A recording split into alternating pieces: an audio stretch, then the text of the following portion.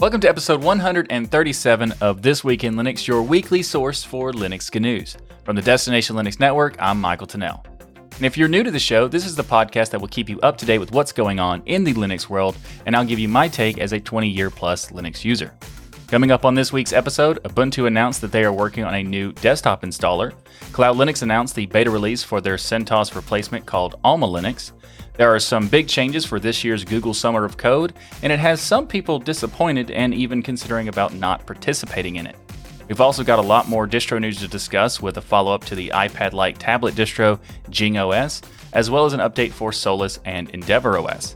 Then we'll check out some new updates from a new supported devices website for Ubuntu Touch, and in app news, we've got some new releases from KDE's App Suite and LibreOffice's new Community Edition. All that and so much more coming up on this week's episode of Twill, your weekly source for Linux news.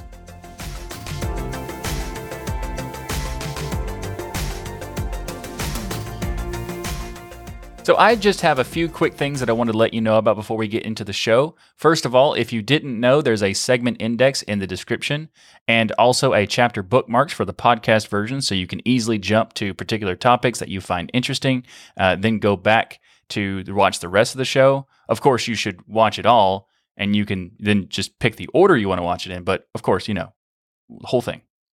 Also, this weekend on Destination Linux, we are interviewing Gerald Pfeiffer from SUSE and OpenSUSE, so be sure to join us for the live stream of this week's episode of Destination Linux on Sunday, February 7th at 1 p.m. Eastern or 1800 UTC at dlnlive.com.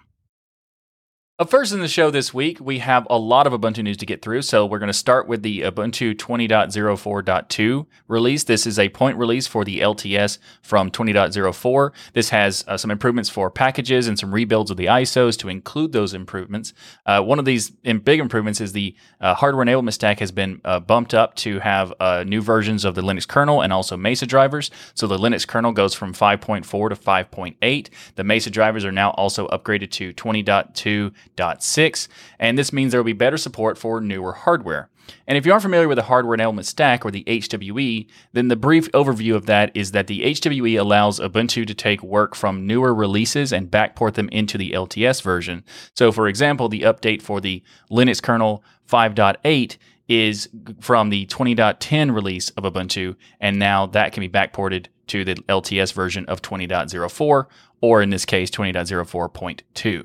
Now, this is a really good thing overall because it means that hardware support for the LTS releases are not locked to older kernels like it used to be, but it does still mean that there's a 6-month waiting period for this hardware support to be added. So it's not necessarily an ideal period of time, but it is much better than 2 years. So there's that. Also, next, we're going to talk about some big news that happened with Ubuntu. They announced that they're going to be making a new installer for their platform. So the Ubuntu desktop lead, Martin Wimpress, announced on the Ubuntu Discourse forum that they are creating a new installer for the platform. And also the next day, Martin announced that he's going to be leaving Canonical on his Twitter account. So that's interesting. Is this a sign based on the response from the new installer? No, because it takes longer than a day to get a new job and stuff like that. So it's probably not related at all.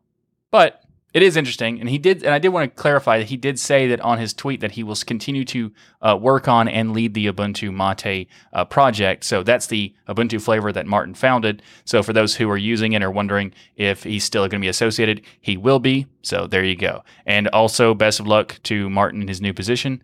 And don't be a stranger. It's not like you're leaving a job at Canonical means you can't be a part of the community, but there you go. See you around. Anyway, back to the installer topic. So to quote from the forum thread, it says that the current Ubuntu desktop installer Ubiquity dates back to 2006. While still functional, Ubiquity hasn't seen significant feature developments for some years, and due to its legacy, it's becoming cumbersome to maintain. Meanwhile, a new installer for Ubuntu Server has been developed called Subiquity. Now, I think it does make sense that they want to consolidate to a single code base for their installer, but there is a slight bit of a controversy around this decision, because this new installer will be using Flutter for the UI. And Flutter is an open source UI software development kit created by Google. Now, it's not necessarily the Google part that makes it controversial, but it is. I'll get to that in a second. So first of all, why do they choose Flutter? we'll go back to the forum thread. I'll give you another quote from that thread. Is that they say that we have evaluated existing desktop installer projects and toolkits. Our goal is to deliver a consistent installer experience across the Ubuntu project portfolio. Flutter is a great open source technology to deliver highly optimized desktop applications for Linux. So that's the reason they chose Flutter. The reason why it's controversial is, well, there are some reports saying that Flutter only works as snaps, and you can technically have some applications using Flutter in other things like Flatpak, but that requires packaging the entire Flutter toolkit for support, and it's not exactly the same. And Flutter is arguably a good choice, and I don't deny that, but there are some concerns that the installer will only be usable via snaps, making it a snap-only installer. So for distros who want to maybe use that, like other distributions use Ubiquiti as their installer, and in this case, if they don't want to use snaps, then they wouldn't be able to use this installer. Now, this is just it's basically like a current situation. It is possible that Flutter could work on Linux in terms of other formats, but right now it is currently not being packaged for the Linux platform outside of snaps. So that's why it's kind of a snap only thing, but also not exactly. It's just the fact that they're using Flutter as the toolkit. So there you go. That's the issue that some have with this announcement, but I'll leave it to you to decide whether you land on this subject. That's up to you. There is one new feature that is announced for this installer, though, which is very cool, and that is a new repair option. This will give the user the option to reinstall all of the installed software without touching documents or settings, and that is very cool. Every distro should have something like that to make it easier for people to kind of do a reset. That's a really cool idea. They also say that the Ubiquiti installer will remain available in the Ubuntu archives for official flavors, remixes, and derivatives to use if they want to. But that will eventually be an issue, probably, because if no one is working on it, then no one's maintaining it. So, even though it's in the official archive, it's not really that helpful in the long term. Though for now, it does make it possible for people to still ship it for their flavors or remixes or whatever. So what's going to happen with the distros that use Ubuntu as a base? Well, there are a couple of options, or a few options anyway. They could continue to use Ubiquiti, or they could fork Ubiquiti and make it and keep going with a new version of it, or they could adopt this new installer, perhaps, maybe, or they could switch to Calamares. And some flavors have already switched to Calamares, like Lubuntu, for example, though they switched to Calamares many versions ago, not related to this particular decision. They just were already doing it anyway. So all we can do right now is wait and see what happens. But before we move on from the Ubuntu topic, I wanted to highlight something I think needs some attention, and that is the art style of Sylvia Ritter. So Sylvia creates unique pieces of art inspired by the code name of the Ubuntu releases for every release. And the code name for 21.04 is Hirsute Hippo. For those not familiar, hirsute means covered in hair. For some reason, they chose that. Somehow, Sylvia made something beautiful out of that code name, and I wanted to show you in the show, and here it is. So we have the Hirsute Hippo piece of art. Sylvia also made another example that I thought I want to show, which is the Groovy Gorilla art piece, as well as the Disco Dingo. So really quick, we're going to show you the Groovy Gorilla, and then the Disco Dingo, which I have to say the Disco Dingo is my favorite one. It's a great code name in general. It's a fun code name. Groovy Gorilla is a good code name as well. But I think Disco Dingo is the best one they've had in a long time. And this piece of art is really cool. I want to have a wallpaper for it because it's not even relevant to what I use. I don't even use Ubuntu, but it's such a good piece of art. I wanted to kind of highlight it on the show. And maybe also, if you're taking requests, Sylvia, I'd like to request you make one of your art pieces for an old Fedora release, specifically Fedora 17, which was codenamed Beefy Miracle. Yes, Beefy Miracle. I know that's ridiculous, but that's also why it's awesome and why I would like for you to make it an art piece. Just if you have some free time on your hands and you're interested, there you go. Beefy Miracle for Fedora 17. And this also kind of makes me a little bit more disappointed that they didn't choose Hipster Hamster, because that would have been so great to see what Sylvie would have come up with in terms of doing that one. So anyway, Let's move on to the next topic. You can find links for everything that I've talked about in the show notes below. Up next in the show is the beta release for Alma Linux. Alma Linux is the RHEL rebuild being made by the company Cloud Linux. This is a one-to-one binary compatible fork of RHEL 8, and this is a beta release, so it is ready for testing, but not quite ready for use in production. Alma Linux is expected to have support until at least 2029, as CentOS 8 was originally going to be. Cloud Linux is backing the project with a $1 million annual sponsorship, which is really cool. And this is great news for those looking for an alternative to CentOS who don't want to use CentOS Stream or the new free RHEL options for whatever reason. And there are other projects being made for this kind of rebuild as well. But I think Cloud Linux's offering is very, very interesting because Cloud Linux has kind of already been doing this sort of thing for like 10 years with their product. So this explains how they were able to quickly produce something like for a beta release for Alma Linux, whereas other projects are still in the project construction stage and that sort of thing. It's also not just a company making a rebuild. They made a commitment to make this a community-driven initiative, so now they are asking for assistance with testing, documentation, support, and planning for the roadmap of the project. And Cloud Linux says that they will work closely with bug tickets to further develop Alma Linux, so these bug reports will be reviewed and prioritized by the engineering team, and the engineering team also gathered some stuff from the community for like frequently asked questions and stuff like that, which they published on a wiki page, so you can check that out if you want to. It's really cool that this is already available because they basically had like 2.5 or one, no, it was 1.5 months. I guess it was almost 2 months. There we go. Almost 2 months. And they already have their first beta for Alma Linux ready to go, which is really cool. So if you'd like some more information about Alma Linux, then check out the links in the show notes below. So the new year has arrived, and that means summer is right around the corner. I mean, not really, that's still quite a bit away, but it does mean that the process to be part of the Google Summer of Code has begun. This year is going to be a bit different, though. Google Summer of Code has been happening for the past 16 years and has made a pretty big impact, actually. 715 open source organizations have participated in the Google Summer of Code, plus it has included over 16,000 student developers from over like 110 countries and stuff like that. So it's had a big significant impact. So that's not too shabby. However, this year, there will be some changes that have people worried about the value of participating in the Google Summer of Code. There are two changes in particular that are problematic. Google said that the pandemic is straining people's time, so they've limited the projects to only 175 hours over a 10-week period. This is half of the amount of hours typically, which is normally 350 hours. This seems like a scapegoat to save money because for a lot of people, the opposite is true. People have more time on their hands because of the pandemic. Now, I'm not saying Google can't or shouldn't make this change. They don't even have to do this program at all. It's their choice to do it. But this reasoning seems a bit disingenuous, really. Some companies are finding this to be a frustrating move because it reduces how large the projects can be as a part of the Google Summer of Code.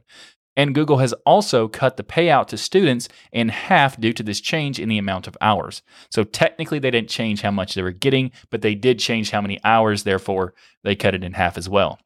And this is leading to speculation that some students may look for alternatives like internships and that sort of stuff instead of being a part of the Google Summer of Code. And the Xorg Foundation is a part of the Google Summer of Code almost every year, working on Mesa, Wayland, and other projects as well. However, due to the change, the board is deciding whether or not to participate this year, so they're still considering their options. And this kind of discussion is happening in many organizations this year, so it will be interesting to see what happens with this year's Google Summer of Code. But for now, if you'd like to learn more about the Google Summer of Code or maybe even participate yourself as a student or a mentor, then you can find links in the show notes. This episode of This Week in Linux is brought to you by DigitalOcean. DigitalOcean's App Platform Service is a solution to build modern cloud-native apps. You can use a simple, intuitive, and visually rich experience to rapidly build, deploy, and manage, as well as scale apps. And you can also have support for a variety of different programming languages like Node.js, Python, Go, PHP, Ruby. It also has support for static sites, Docker, and container images. And it offers you high scalability and zero infrastructure management. But what does that mean exactly? Well, simply point you your GitHub repository or your GitLab repository and let the app platform do all the heavy lifting for you. It handles the infrastructure like app runtimes and dependencies so that you can push code to production in just a few clicks. It also helps you with securing your apps because they create, manage, and renew your SSL certificates as well as protect your apps from DDoS attacks. You can run code with little to no customization because the app platform uses open cloud-native standards and automatically analyzes your code, creates containers, and runs them on Kubernetes clusters. And as a listener of the This Week in Linux podcast and a member of the DLN community, you can get started for free, well, actually better than free, because DigitalOcean is giving you a $100 free credit when you go to do.co/DLN. Again, go to do.co/DLN to get started with your $100 free credit on DigitalOcean's new app platform service. And we want to thank DigitalOcean for sponsoring this episode of This Week in Linux. In episode 134 of Twill, we talked about a new tablet-based distribution that is being worked on called JingOS. This week, JingOS announced the first preview version of their distro, and this is made available as JingOS 0.6. This release is not currently stable and lacks some basic functionality, but for those with a Surface Pro 6 or a Huawei MateBook 14, this might be something to give a shot. Last time we discussed JingOS, not much was known about the technical aspects of the distro other than it was based on Ubuntu. However, we know more about it now, and something really caught my attention. Because in addition to being based on Ubuntu 20.04, it is using KDE Frameworks 5.75 and Plasma Mobile 5.20. When I first saw this, it was very, very exciting to me because instead of a distro making things from scratch, like is often done with these new unique types of distros, which cause some fragmentation issues, seeing JingOS decide to use the KDE Stack and the KDE Plasma Mobile to make their interface, that is a very exciting thing. I was really happy to see that. However, that apparently is only going to be temporary because on their forum post for the announcement of this, kind of beta release, they say that they quote from the forum post says, "We will replace the framework from Plasma Mobile to JDE or the Jing desktop environment later this year." Maybe JDE is based on Plasma. I don't know. I'm not sure, how can you, quickly make your own desktop environment and switch the toolkits that much. So it's got to be somewhat related some way. I don't know. If maybe it's only an offshoot that work can be done on it and can still be valuable to the KDE Stack in some way. Fingers crossed. That'd be great. Also, there is another JDE, so that might be a little bit of a name collision at some point. But there's that. I am still interested in trying out the iPadOS style UI because it also has we talked about it in episode 134 how they're putting effort into multi-touch gestures for the screen and trackpad when put onto a laptop and that sort of stuff, and as well as some other things that I want to try out for this particular distribution. And they do say that in the future that a more stable version of JingOS is stated to be available to download at the end of March. And there's also plans for a JingPad tablet device that would be launched. And there are reports about this particular device being a part of a crowdfunding campaign. They haven't announced that specifically, but this was a ARM-based tablet that will come preloaded with JingOS, the JingPad.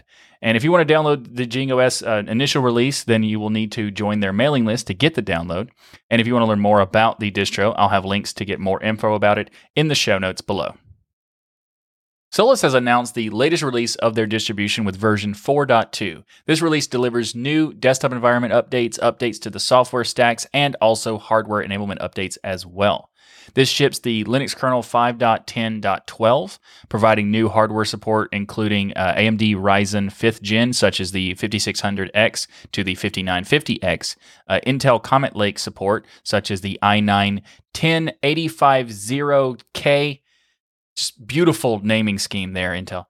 And also, that has updated for Mesa packages to 20.3.3, which introduces support for new GPUs. It also has support for Vulkan 1.2 API, and the ACO shader compilation is now enabled by default for the RADV Vulkan driver.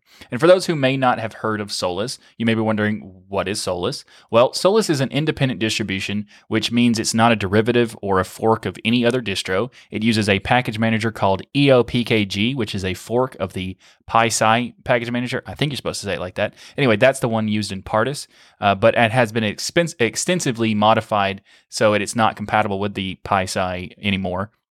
And Solus is also working on replacing the EOPKG with a new package manager called Sol, but I'm not sure what the status of that is at the moment. Solus is the upstream for the Budgie desktop as well, so if you have used the Ubuntu flavor Ubuntu Budgie but didn't know who made Budgie, well, now you do. Solus is a very interesting distribution, and it has an insane boot speed, which is not typically notable for distributions, really, but honestly, it's kind of shocking how fast Solus Budgie boots. So if you haven't tried that out and you want to know what I mean, give it a shot. And now I should let you know that Solus does have a pretty limited amount of packages that it ships in their repositories compared to other distributions, but they address this with support for Flatpaks and also snaps, I think. And by the way, if you want to check out Solus but want something other than Budgie, they also have editions for KDE Plasma, Mate, and GNOME, so those are there for you as well. And if you'd like to learn more about Solus distro and perhaps give it a try for yourself, you'll find links in the show notes. Are you interested in running Arch Linux for some reason? Do you want to not spend hours of installing the distro? Then you're in luck. For just 4 easy payments of absolutely nothing, you can get an Arch-compatible system running with EndeavourOS. So EndeavourOS 2021.02.03, their version system is based on the date that they release it, so there you go. The announcement states that compared to the September release, this ISO is a major leap forward on the package versions. Notably, they've made updates to the Linux kernel, Mesa drivers, NVIDIA drivers, the Calamares installer, and much more. And speaking of the Calamares installer, it now offers a choice between a swap file and a traditional swap partition, which is very cool because a swap file is much more interesting an option than it used to be. Swap partitions are rather rigid, whereas a swap file is pretty flexible in how you do it. It's kind of more complicated to discuss in this particular episode, but if you want more information about this topic, let me know in the comments below, and I'll make a video on it, and perhaps an article on Front Page Linux. Moving on. Another cool update is the live ISO environment for the installation media has been updated to XFCE 4.16. XFCE 4.16 is not actually officially released yet, but why wait? I agree. Might as well. Anyway, there's also another new option in the welcome tool that has a ability to let advanced users add extra packages during the installation, and this is the PKG list option variable, which is really, really cool, making it easier for you to, rather than having to do it after the fact when you install the system, you can just add this new package you want to this and be able to do it during installation, which is very, very cool. They also have some new setups for the i3 Window Manager, and they're working on 2 new Window Manager projects being possibly included in future releases for Sway and BSPWM. And also, I mentioned how the package list allows you to add extra packages during install, but wouldn't it be cool if you could also have custom configs for your Window Manager or your desktop environment? Well, that is also on the roadmap as well, so that is very exciting. I can't wait to try that out. It's really cool. So you can be able to have custom configurations for theoretically whichever desktop environment you want, and then be able to automatically load them as you install the distro, which is very cool because in theory you could also share those customizations with other people to try out your version or your setup for that particular DE. Very, very cool. If you want to learn more about this latest release of EndeavourOS, or maybe get started with your first payment of absolutely nothing, well, the phone lines are down right now or non-existent, but there are links in the show notes so you can check those out. This episode of This Week in Linux is brought to you by Bitwarden. Get started right now with your free account at bitwarden.com/DLN. A password manager is software that allows you to have peace of mind knowing that your online accounts are secure. How does it do this? Well, securing your online accounts is very important because the best security practice for passwords is to have a different password for every account on every website that you sign up to.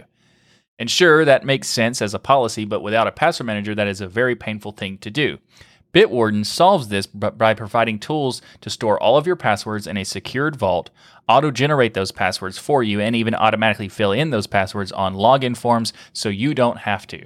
You can access your data across multiple types of devices like your web browser, your mobile apps, a desktop application, or even on the command line if you want to.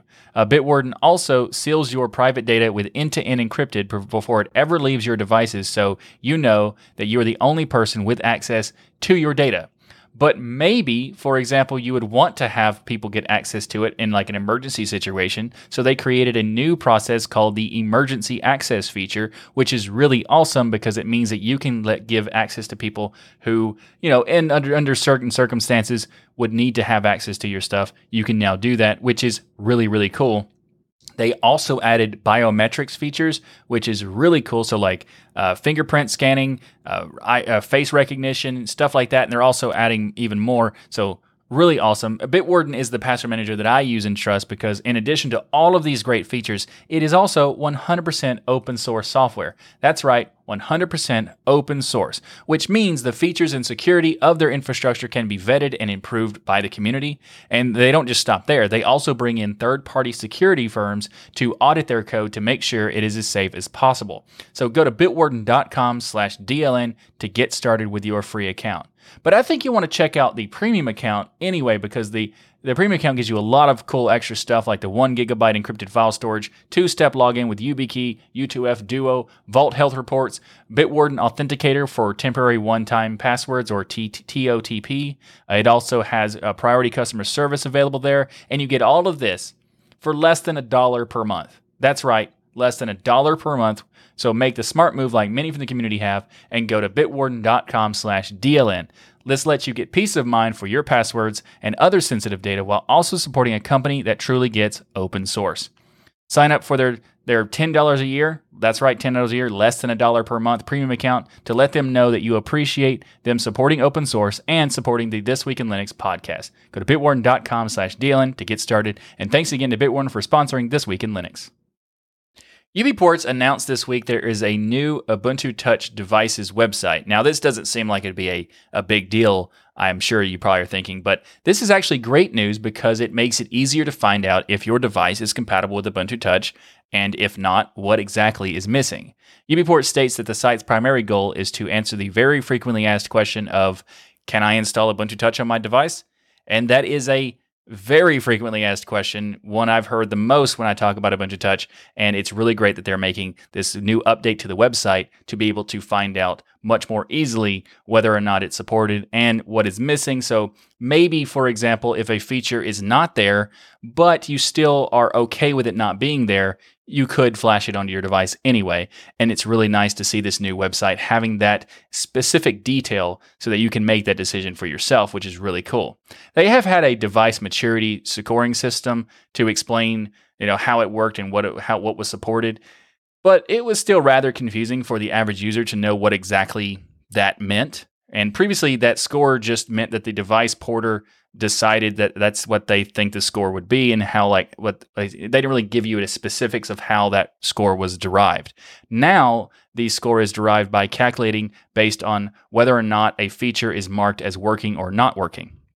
So now you can actually have a structure of seeing what is working and what isn't on each device page, and that is fantastic. There's also now a place for the porters to put external links so people can get in contact with the porters on devices for maybe testing, documentation, or just whatever. The site is also able to determine independently whether a device is supported by the UBports installer, which is really cool. So let's talk about what the future holds for this new site. It's already a really nice thing that they've improved the way that decide for yourself whether or not you want to put it on your device because you have more information. But I'm going to take out my crystal ball and predict the future. And by crystal ball, I mean their announced roadmap. So they say that the maturity score will continue to be improved. For example, possibly having a feature and every feature assign a unique weight value so it can indicate how much a particular feature affects the overall maturity for the support of the device. They also are considering a half credit system for features that work, but not necessarily great. So that's really cool because if they don't work right, like as fully, then they are just marked as not working. Whereas some things will work most of the time in some devices, there could be that kind of an issue. And if you want to check out the latest website to see how the Ubuntu Touch new website works and see if it supports your device, then check the links in the show notes. And also, if you want to provide user feedback on the new site, they are looking for that as well. So links in the show notes. LibreOffice is in the news this week because they announced a new version of LibreOffice with 7.1, and it comes with a new community label. So a lot of people are wondering, what's the difference between the Community Edition and the Enterprise Edition? Well, the Enterprise Edition allows companies to get long-term support options, professional assistance, custom features, and other benefits, including SLAs, which means service level agreements.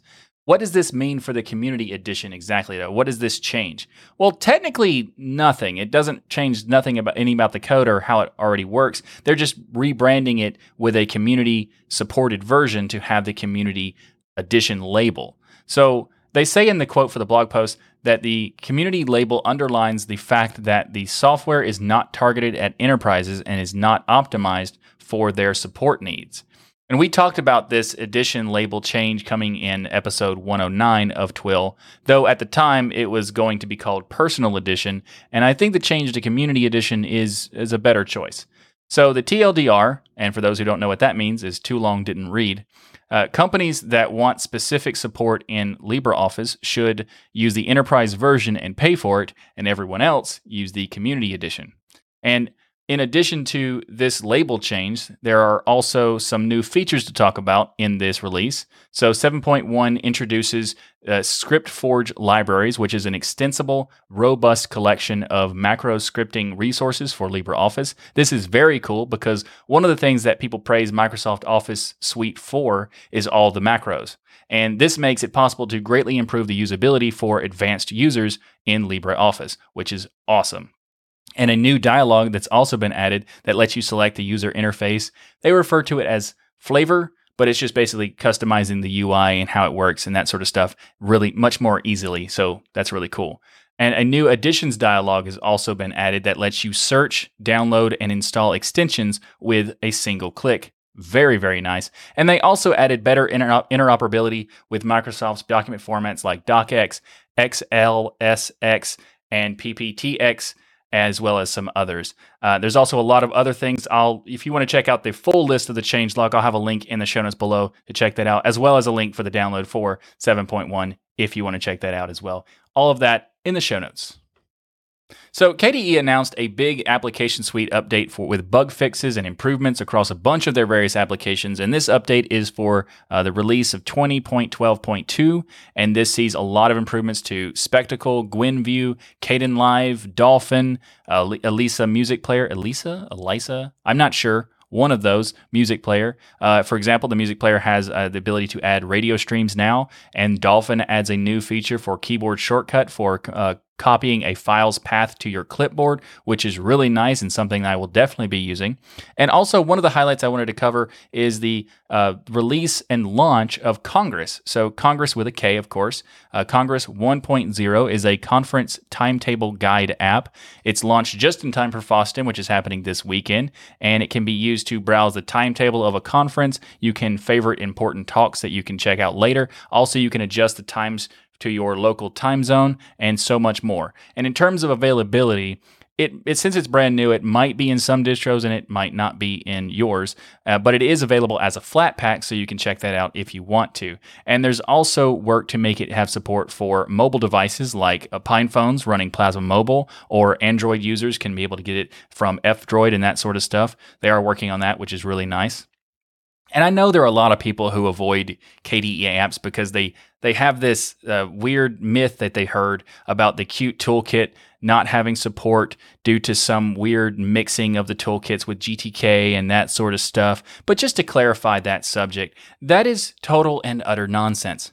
When I first started using Linux, It was kind of true because that was the late 90s and there was a lot of weird stuff with computers in general back then. However, now that GTK versus Qt thing, this is not a problem. And it hasn't been an issue for many, many years, well over a decade, in fact. So if you have been wanting to try some stuff from KDE but were hesitant to do so because of this terrible myth about compatibility, well, now you know.